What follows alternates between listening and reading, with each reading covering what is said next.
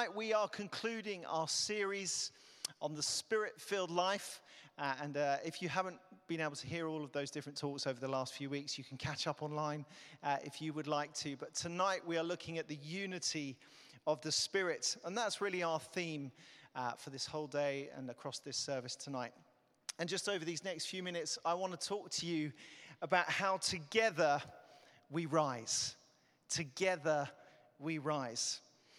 That's not meant to sound like a political slogan, and forgive me if that is the case, but actually I believe that to be true, and that this is so important today, that actually there is strength in unity. In so many aspects of our lives, in friendships, in marriages, in family, in communities, in church, in our society at large. And you may or may not be, but some of you may be familiar with the Kenyan proverb, which says, "Sticks in a bundle are unbreakable." And principally what that's saying is one stick on its own is actually quite easy to break. But actually when you have sticks together, when there's this unity of vision, of purpose, this unity of mind, it's unbreakable. United we stand, but divided we fall. There's power in unity. And these last few years and months, and actually even days, have been a roller coaster ride of events to put that truth to the test, but also to demonstrate it. From Brexit to COVID, united in lockdown a number of months ago, united in grief, united in appreciation for our NHS and our key workers. From Brexit to COVID to Black Lives Matter, united in standing up against the injustice and inequality, events surrounding Sarah Everard's death. United around the Euros. This time last week, we were united in hope and expectation, and then tragically united in defeat for some of us. Depending on who you are supporting, of course. I don't know if there's any Italian fans here. Yes, Madeline, united in victory with you, absolutely. Together we rise or fall on the strength of our unity together. And I think that's why Paul here in this passage, he's urging the church to live lives worthy of the calling that we've received, to live out that which Jesus has made possible for us as he's reconciled us to our Heavenly Father. We have unity with him, and he knows that the strength of the church is directly linked to the strength of its unity. I think that's as true today as it was during the time of Paul writing this letter to the Ephesians, principally writing it to both Jews and Gentiles, different people groups, different mindsets, different backgrounds, different traditions, and yet he writes this powerful message of unity to them. And as the church, as Christians, we're called to reflect the unity in God, in the Trinity. As Archie was saying, God is a relational being. We have been created as relational beings. That relationship that exists between the Father, the Son, and the Holy Spirit. And each one of us, you, me, we're called, we're invited to experience God in the intimacy of that relationship, that unity with him and with one another. And in that sense, as the church, we're not actually called so much to build unity, but to keep and maintain the unity that has already been won for us through Jesus on the cross by his Holy Spirit. And it's the Holy Spirit that brings unity. Unity in the church, locally, for us as a church here, nationally, as we've been hearing about the network and all of these church plants, and also for the church globally. That's the work of the Holy Spirit. We are brothers and sisters in Christ. I don't know what you think when you come to church, whether you come with friends, whether you come on your own, but just take a moment just to look around, see the faces that are behind you, in front of you. Believe it or not, The Bible teaches us that these are your brothers and sisters in Christ. We're sons and daughters, as Paul says, of one Lord, with one faith, one baptism, one body. We're one family together. We are united through our relationship with Jesus. And yet unity in the church can be so hard to practice. There are so many opportunities for us to split, to disagree, to only hang out with the people that we want to hang out with, to only agree with the people who have similar opinions to us. But what we see here in this passage that was so amazingly read to us is that actually unity requires two things. If we're to keep and maintain that unity, first it requires great commitment, and secondly, great character. First of all, great commitment. Paul urges us in verse 3 to make every effort to keep the unity of the Spirit through the bond of peace. Maintaining unity doesn't always come easily. It takes hard work. We have to be intentional with keeping unity in the church, especially when we don't agree, especially when there are differences amongst us. But that's what makes unity, and especially unity in the church, so, so powerful. And unity does not mean uniformity. Unity doesn't mean we all have to be the same, think the same, say the same. The Holy Spirit brings both unity and diversity. And in that sense, we're called to be a community that reflects that vision that we read in Revelation of heaven. Every tribe, every tongue, every nation, every language, every people group coming together, worshiping Jesus. Whatever our background might be, we're called to be a part of this family, leading together, praying together, serving together, encouraging one another together. That is the vision.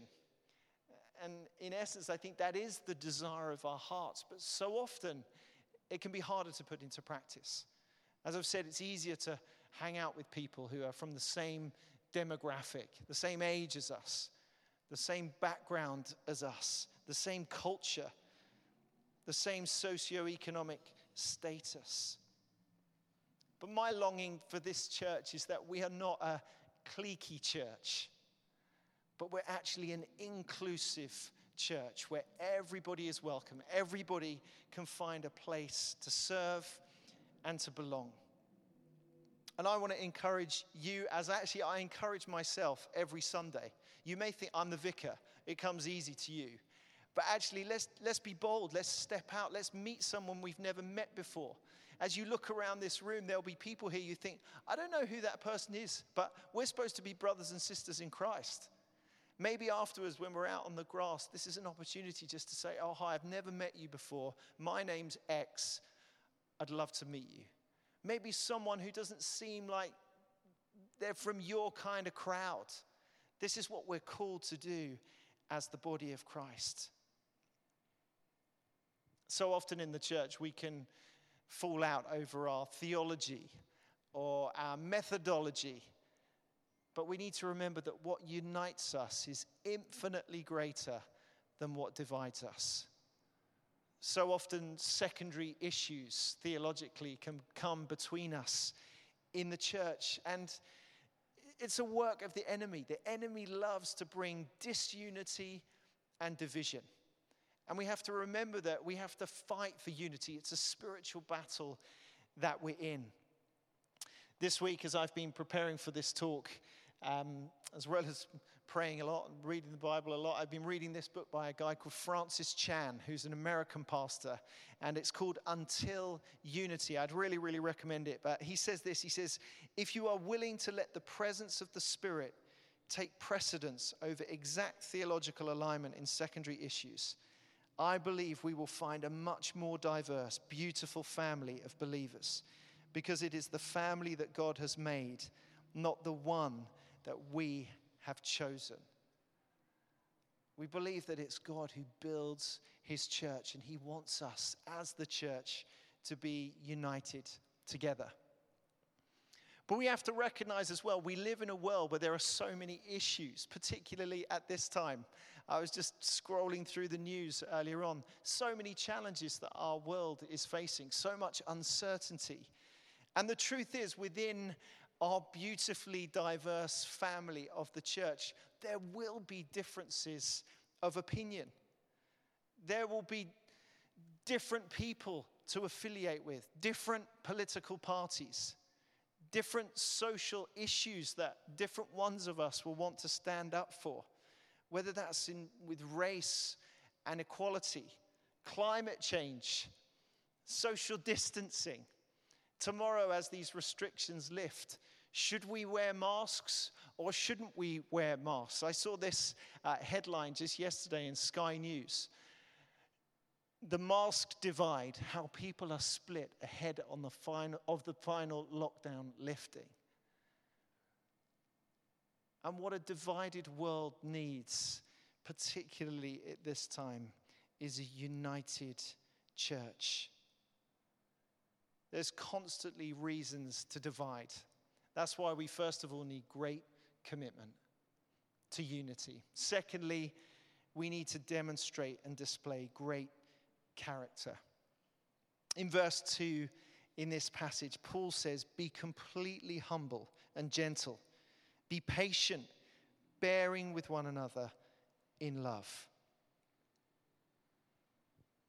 In the church, it's possible for us to divide so easily. And sometimes I wonder if that's because we don't actually love deeply. Our divisions usually aren't caused by differences in our theology, but actually they're often caused by a lack of relationship, a lack of connection between one another. My wife, Emily, and I, we got married in 1999, and we've been married for 22 years. And I can remember people before we got married, they said, oh, be careful of the first year of marriage. Have we got any newly married people here? Yeah, I know Josh. And be careful of that first year. It's going to be the hardest year ever. And actually, we had the best year ever. It was the most fun. It was absolutely fantastic. But I've got to be honest, a few subsequent years after that, we ran into a little bit of choppy water.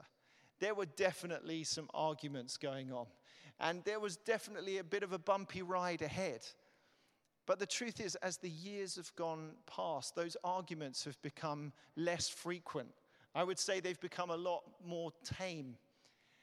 And I used to think that was perhaps because we had less differences or less disagreements. And as I was thinking about it in the context of this passage, I thought, actually, that's not the case. But I think what's happened over those 22 years is that in some way our hearts are more connected. In some way our love has become deeper. We've grown in an understanding of how to communicate with one another. Over time, our relationship has deepened. And it's the same in the church. It's the same with one another. We need to grow in love for one another. And of course, that often involves spending time together. It's very hard to grow in relationship with people if we're not spending time together. That's why groups are so important. Rosie was talking about those earlier. That's why coming to church on Sundays is so important. Yesterday, Emily and I, we met a couple, and they actually go to a different church, but there was this guy who's part of this couple, and they were telling us their story, and they just had such a difficult year. He'd been struggling with mental illness, he'd had depression, really struggling with work. And then in just the recent torrential downpours, their house had been flooded. And over the difficult, challenging year that he'd had, he'd actually just given up on church and given up attending on a Sunday and to the group that they were a part of.